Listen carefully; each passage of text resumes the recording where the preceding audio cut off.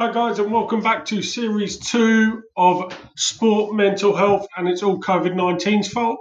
Hope everyone's keeping well in this current climate. Myself, I'm in Victoria and we're back in lockdown, so what else to do but to get back on and talk to some sporting greats from local to professional sport. Let's crack on, and hope you enjoyed this series. Right, guys, thanks for tuning in, and welcome back to series 2 of Sport Mental Health, and it's all COVID-19's fault. I hope everyone's feeling good this week, and I'm delighted to say we've got a great guest on to start the second series. He's an ex-AFL player with the Sydney Swans and St Kilda Saints.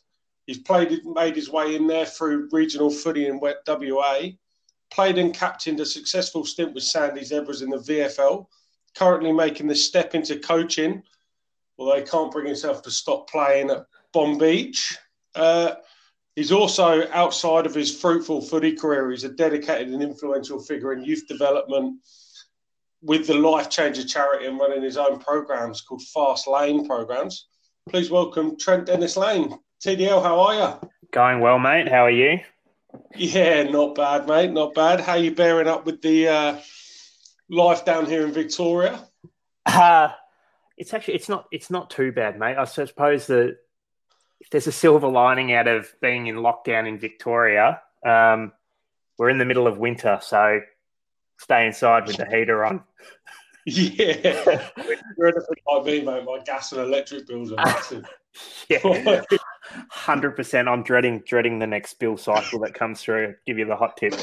There's a reason that I let my wife deal with all that, mate. I don't have to see the damage. Yeah, me and my girlfriend, we've got like a little we use this app called Splitwise, which just sort of keeps track of who owes who what. So she pays all the bills, pays for all the groceries, and I've just got like this running tab that just keeps getting bigger and bigger and bigger and bigger. And it's like shit. Yeah, see, get married, mate. All that stuff goes. Yeah. It's in quotes. It's one pot. It's one pot. What's more in? What's mine is yours. Exactly, and what's mine is bugger all. Yeah. So, what's yours? Well, yeah, what's yours is yours, and what's mine is yours. But it's a weird scenario, isn't it? I mean, like it's whenever you go out, walk to get a coffee and stuff, it's like a ghost town. It's strange. Yeah, it is, and I live up in the Brighton area, so a few walks down along the coast. There's still a few people getting out, but you haven't done a Karen and walked all the streets in Brighton, and now you huh? Not yet. It's a bloody big suburb. I don't know how she's done it all already. Yeah, it's weird. And I mean, I think I know I am.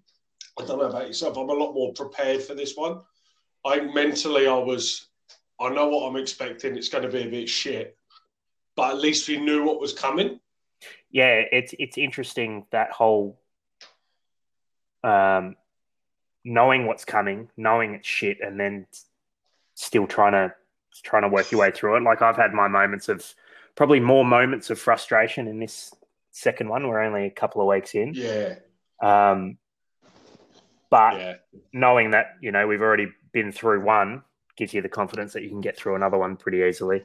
It's just all the fun stuff in my life's been taken away, which is frustrating. Like my footy, the social aspect of being involved with a footy club, restricted to 1 hour of exercise a day now. I mean, that's never a problem for me. Only 1 hour. That's pushing it. It's difficult. Obviously, I'm in the sort of soccer sphere, I guess. Yeah. And a lot of people said that to me. It's not necessarily the sport that they're missing. It's the social to it. And I speak a lot for me. I don't miss the pressure of coaching, but I do miss the social side, like with the girls that I coach and stuff. It's weird. Yeah, it's that connection piece, I think. It's the banter. It's the stupid gags floating around at training. It's the practical jokes. It's taking the piss out of everyone, having a bit of a laugh. Even sort of your your social media groups that you have. Like, I don't know about you, but I know ours has gone a bit quiet, and it's understandable because people are, you do feel a lot less connected when you don't, you're still friends, but you're not seeing each other 2, 3, 4 times a week. Yeah, it's different. I suppose it's like, and the intentions of social media in those groups and stuff, and the banter tries to fly around, but it's just not the same. No. It's sort of that 70% of normal, and I reckon people are smart enough to see through it pretty quickly. Like,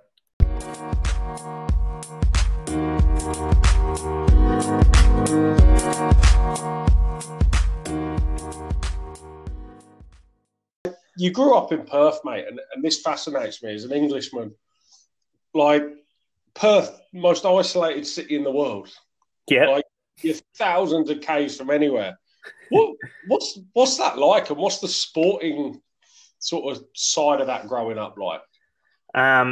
It's pretty much all you do as a kid in Perth. Is we're a massive suburbia essentially. Parks everywhere, big open spaces. Footy goals at every school, every oval you go past, and it's just kids. So footy's the main sport out there, is it? Yeah, so Perth is WA is a footballing state. Right. Yeah, so my early juniors played a lot of basketball. And then later on, when I was about 11, 12, is when I started playing footy, and it was just purely the fact that I moved schools and all my friends at that new school were playing footy. So I was just like, well, may as well. Yeah, just follow the crowd. Yeah. But like, I'm just about to turn 32. I'm one of those, I reckon I'm the last era of, the youth that used to just hop on their bikes with a basketball under their arm or a footy under their arm and ride down the park with a cricket bat. In summer it was cricket and basketball. In winter it was footy and basketball. And I used to spend, and it was either playing cricket down the park, cricket out the front, shooting the basketball out the front, going down the park, kicking the footy. Like that's all I did.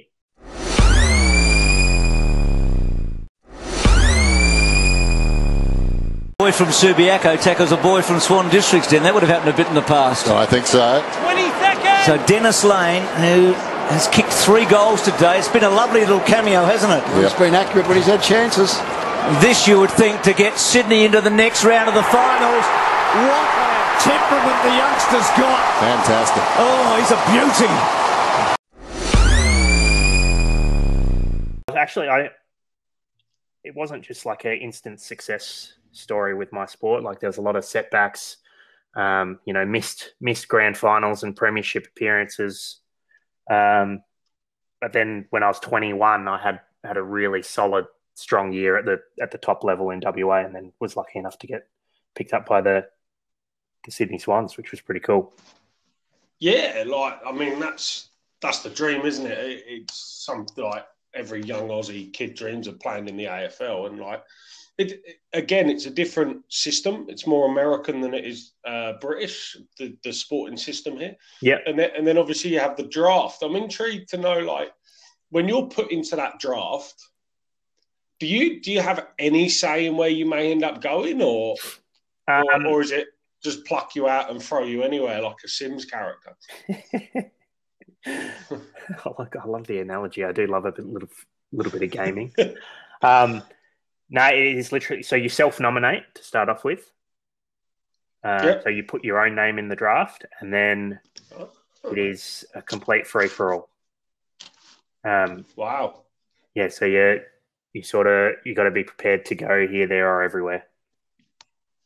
Yeah, right. So you sort of you nominate yourself to just be flown anywhere potentially. And most kids that get drafted would have a little bit of an idea of where they could potentially end up based on, you have meetings with recruiters and scouts, et cetera, et cetera.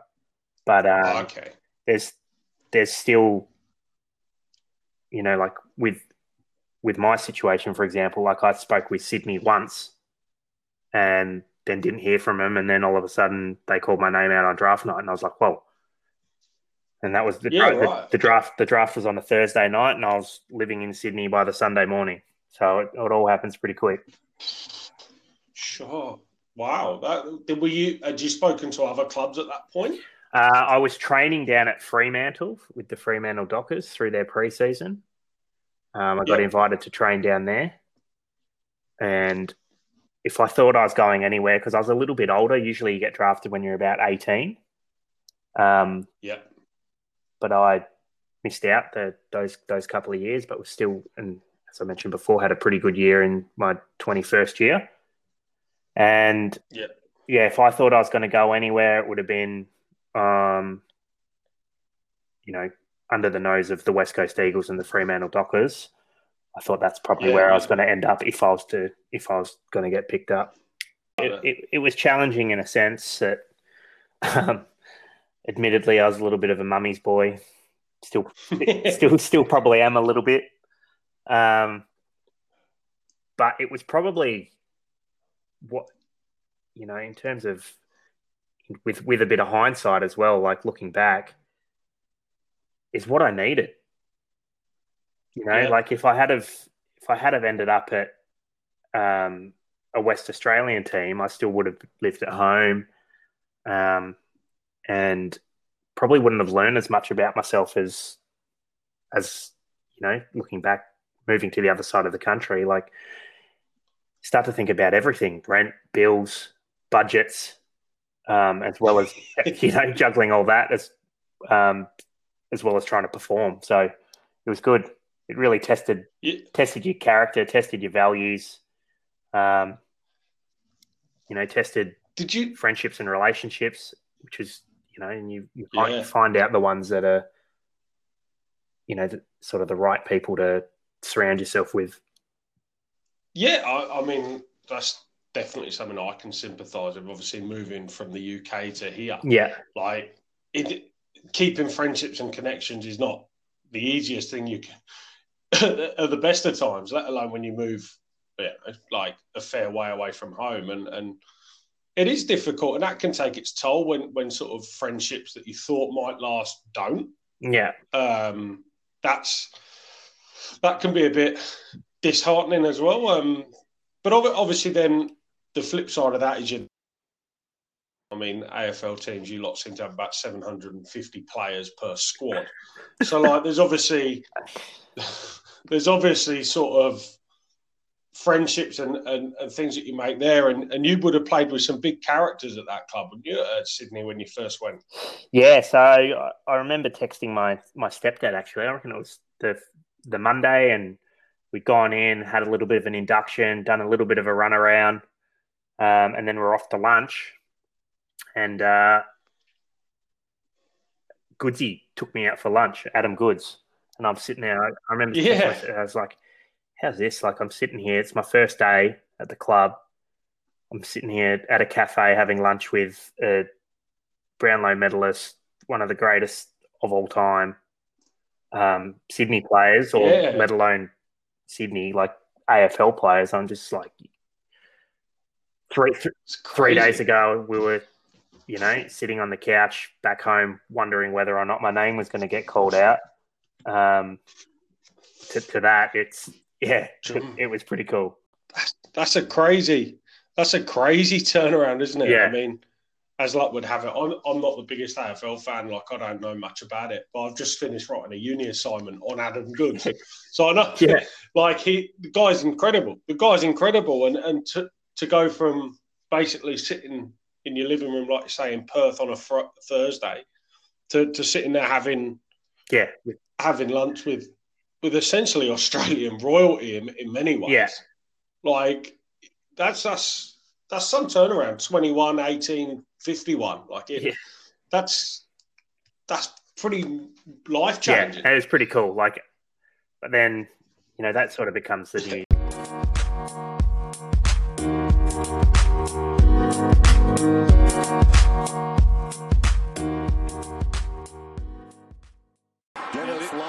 He's been very nervous on his kicks.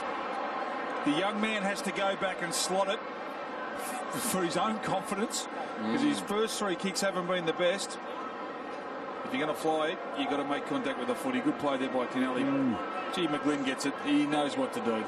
Nice player, McGlynn. Right, he's got one of the longest run-ups you'll ever see here. Okay. Told you I spoke with his dad coming into the ground. His dad was very confident. What about his kicking? Did you mention his kicking? No. I reckon the dad would be a good kick. He looked pretty compact. Did he? Yep. All right, you've got to get through the ball here. Down to this side. Dennis Lane, huge kick. Hopes of both sides riding on it, and he puts it through. Well done, young man. I want to get a little bit into sort of your mentality and the mental state in some sort of big parts of the game that us mere fans dream about. Right. So when you're about to step out for that first game, you've been drafted, you've been playing in front of 25 sheep in a paddock in Western Australia. And all of a sudden, your first game was at the MCG, It was wasn't it? against the Richmond Tigers, so they've got a big supporter base. So that would have been a decent crowd. You're standing there, like you're a mummy's boy and your mum's not there, and like you're about to walk out in front of probably 50, 60,000 Tigers fans. What goes through your head at that point with that massive change of environment to make you succeed in it? So there's a couple of things I remember, and I'll just sort of talk you through the moments before my debut. I remember we stayed at the Crown Plaza, so I just tried to make my pre-game routine just as normal as possible. Eat the same foods, do the same things. Go for my little walk. Pretty sure I spoke to my mum in the morning, just for a bit of a chat, like we always used to chat before our games. Then I remember the next thing I remember is sitting on the bus, and I was sitting next to our strength and conditioning coach, and he said, "I've got a little tip for you." And I was like, "Okay." And he goes, "When you get out there, just do a 360, soak in your surroundings, accept what it is, and then block out the surroundings." And I was like, "Okay, cool." So I walked out there and stood in the middle of the MCG in our little warm-up and did a little bit of a spin around, and it felt like I was in the Coliseum. The crowd was starting to filter in. By no means was it packed at that stage. Took a couple of deep breaths and went, "Fuck, here we go." Like, this is it. In 45 minutes or whatever it was, it's going to be on. And then from that point of view, it was all about trying to block out the external stuff and focus on the internal stuff. And it was about, let's just work hard and get that first touch. Once I get that first touch, you can relax into the game a little bit. Different story when you hear 50 odd thousand people for the first time in your life. Sort of shocked me to the systems as we were walking out there, and I was like, "Oh shit!" But once the game got going, it was sort of business as usual. I still remember my first touch. I picked it up just on the wing somewhere, and a little handball to Adam Goods was my first ever possession. I'll never forget that. Nice. About 5 or so minutes later, I marked the ball about 40 out on a 45-degree angle, and was having my first shot at goal. This was when I sort of noticed all the external stuff come in, like the crowd was quite loud. Anyway, ended up shanking it, went out on the full. You were one of them that I moan about whenever I watch the game. Yeah, mate. He's an AFL player. How he missed all of it? He's missed all 4. He's shooting, hang him, get it. You're one of them. That's probably some of my own internal dialogue. It's just like, just go sit in the bench, curl into a ball, and hide for the rest of the game. If that's your first shot, ended up kicking a goal in the last quarter, and Some of the commentary around it is like, geez, he's been nervous on his kicks. Hopefully he kicks it. It'll be good for his mental state, rah, rah, rah. And my run-up was probably 50 times as long as it usually is and everything. But I ended up kicking the goal and got back to one of my strengths, which was my goal kicking for the rest of the year. I was pretty damn accurate, which was nice. Yeah. But there was a couple of moments where, in my first game especially, you didn't really notice it after that, but there was that first shot at goal and that when I actually kicked my first goal was probably only the two moments in my whole footy career where I've really noticed the crowd. So, it's interesting. But that makes sense, because the first time that different environment is, instead of the 20 sheep looking away from you, you've got the 60,000 people looking directly at you, bang at you. Literally, no one's looking the other way. It's so that, and that's not, and fair play for coming back in it and still putting yourself in the positions to mark it and get a shot at goal. And then, I mean, luckily you got one through, and I think that probably set you up pretty well for game 2, where you knew what was coming. Yeah, exactly right. So there's a little bit of the monkey off the back, like, righto, we're away here.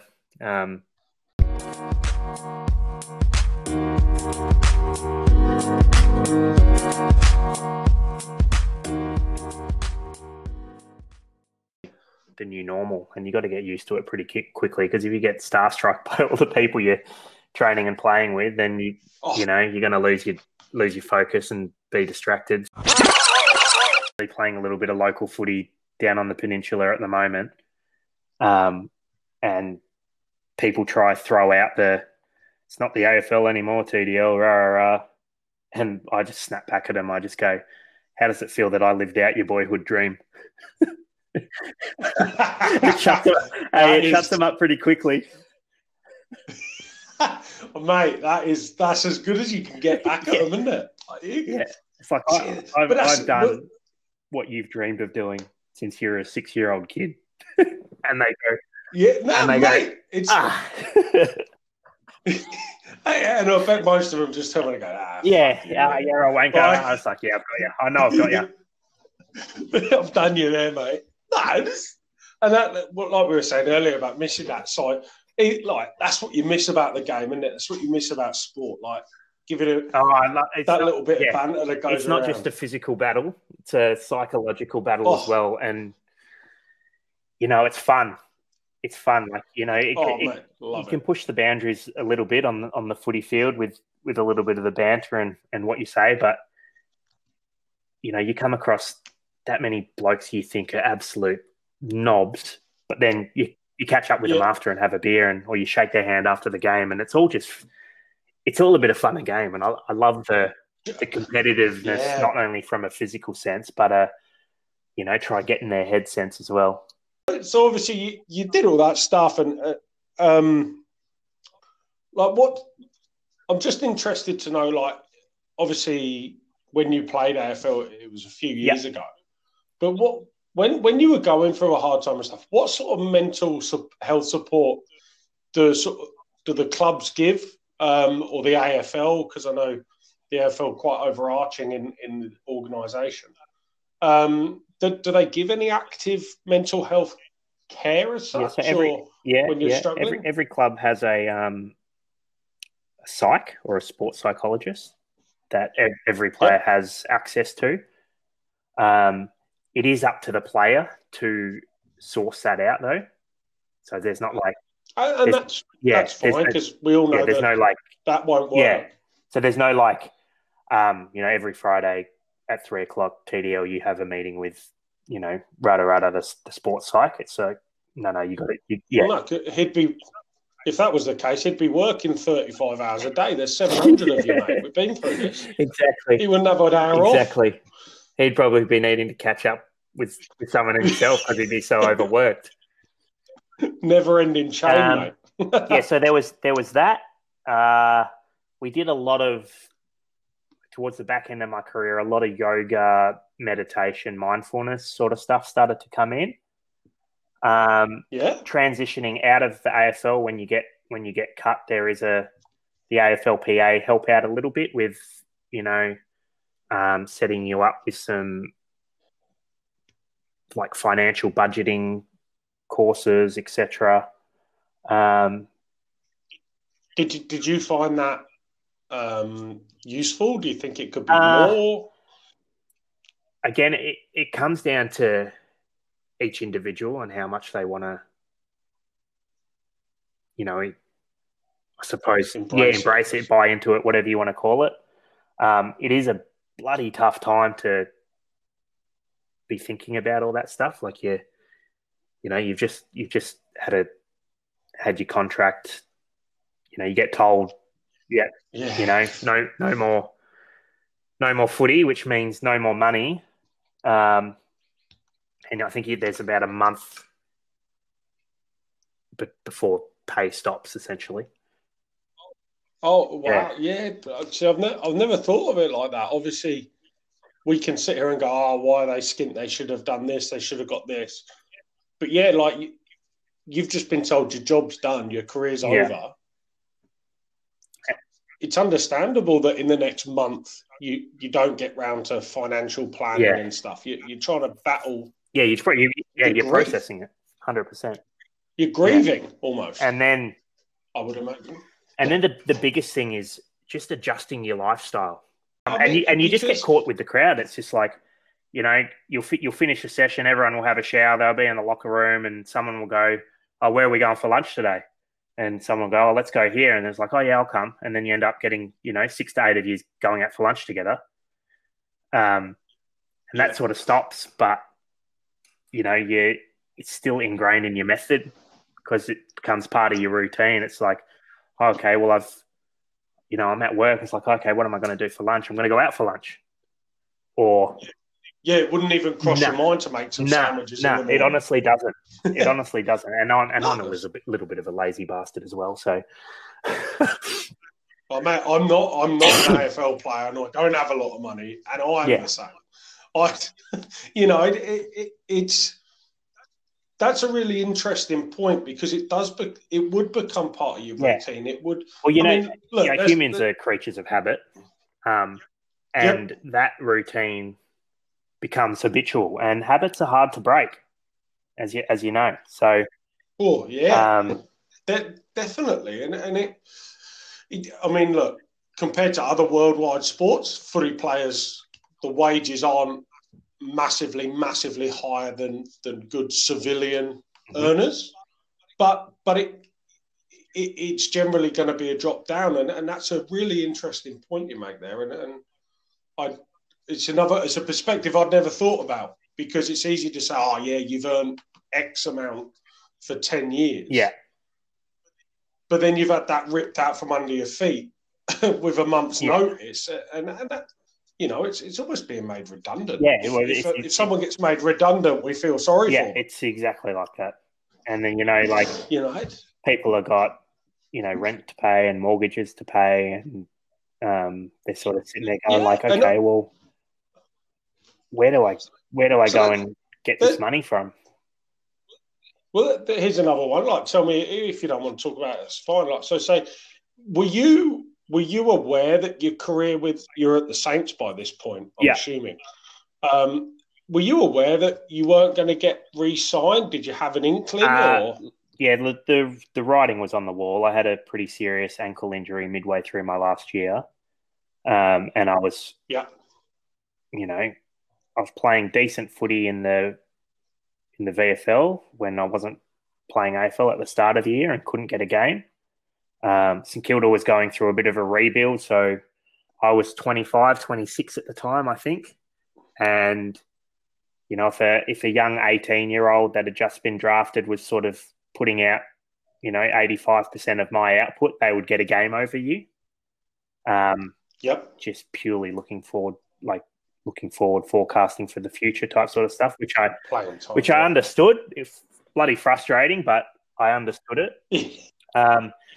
You can understand it without liking it. And then, later that year, once I come back from my injury, I got a game, and then got dropped the following week. And then I was kind of like, okay, this is panic stations a little bit, but there's sort of two ways you can deal with it. And one is accept it and just drift off into the sun, or you could grit your teeth and dig in and try to compete. Nitro's the ladder. It's quite hard to forget that one day it will end. So to be in a position now, 32, and you're enjoying where you're at, and you're almost thankful for everything that happened, that's some bloody Dalai Lama shit going on there, mate.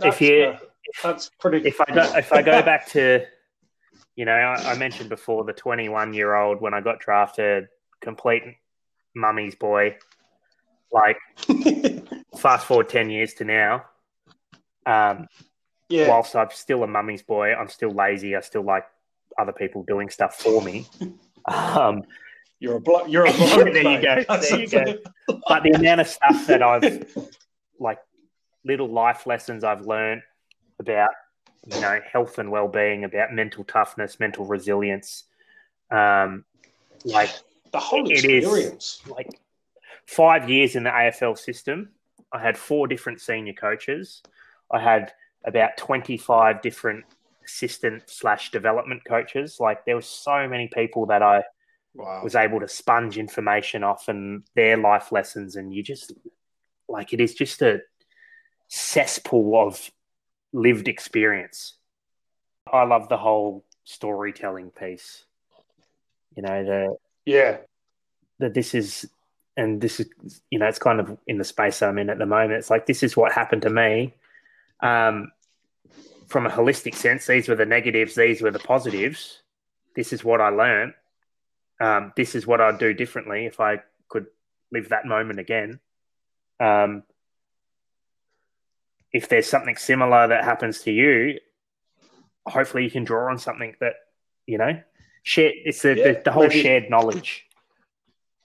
There's no point me learning all this stuff and living all this stuff and then just, shutting my mouth and not passing anything on where, like, potentially you could help one person. And if I could help one person, then that's a win.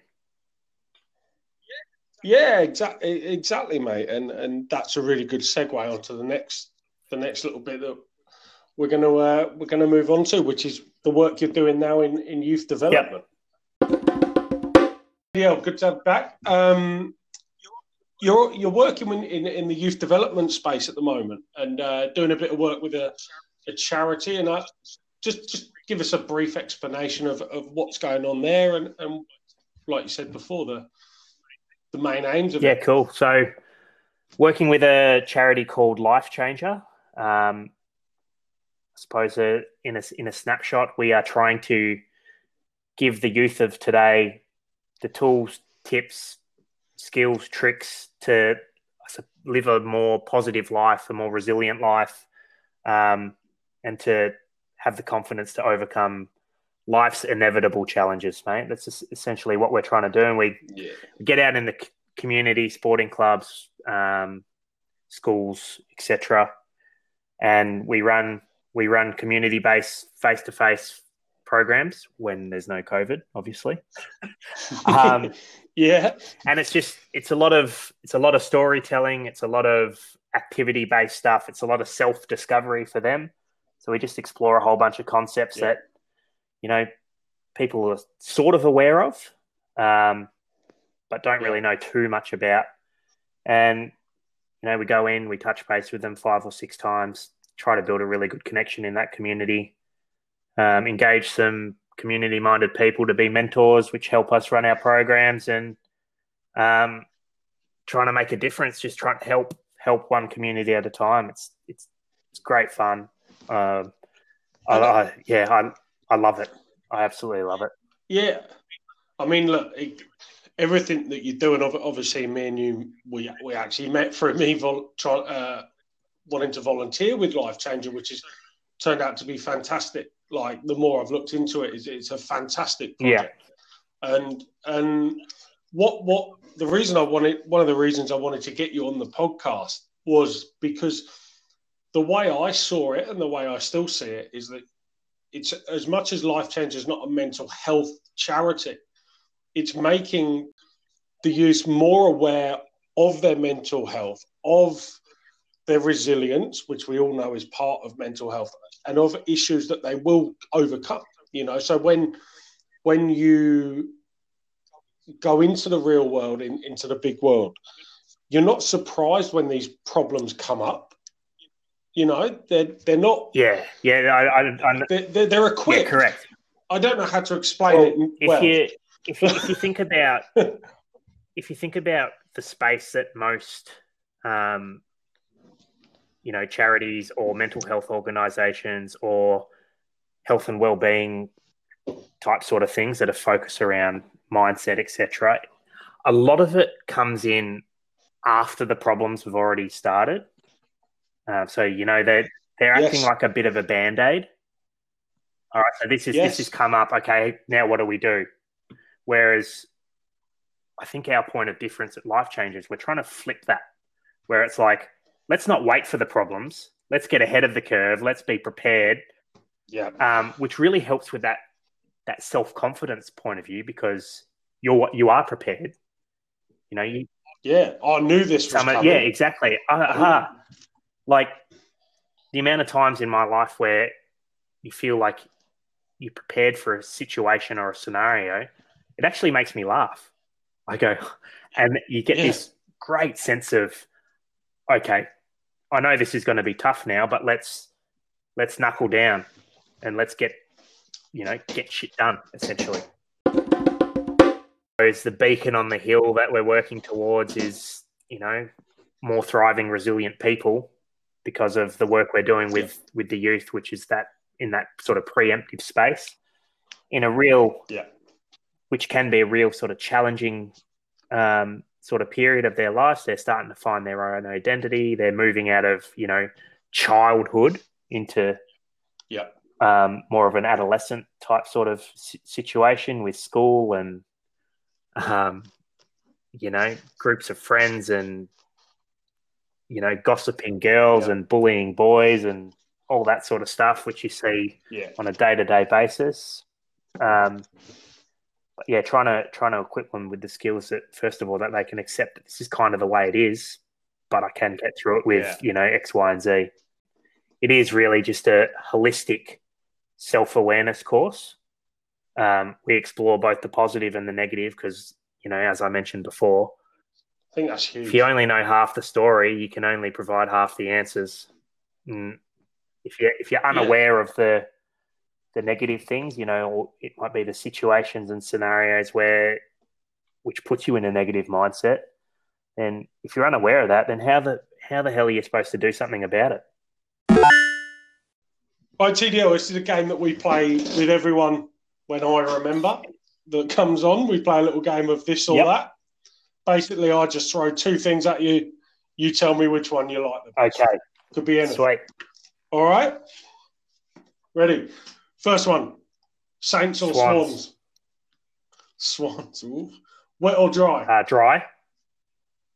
Dry? Yep. Hot or cold? Hot. Hot, yeah. You're from Perth. Brownlow winner, Premier Medal. Premier Medal by a country mile. Yeah. Yeah. Last one, just to spice it up. Love COVID or fuck COVID? Oh. I love COVID because it's given me an opportunity to do some things that I probably wouldn't have done, but at the end of the day, it's got to be fuck COVID. Fuck COVID, exactly, mate. Perfect, mate. Thanks so much for coming on. No worries. It's been a pleasure to listen to you. Really interesting stuff, some funny stories in there. Thanks. No worries, mate. Appreciate your time. Thanks for having me on. It was good fun.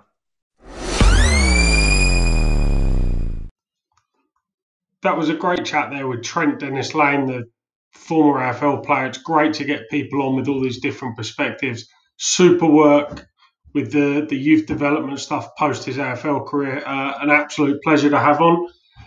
Please like, subscribe to us on Spotify or wherever you get your podcasts. Every little helps. See you soon.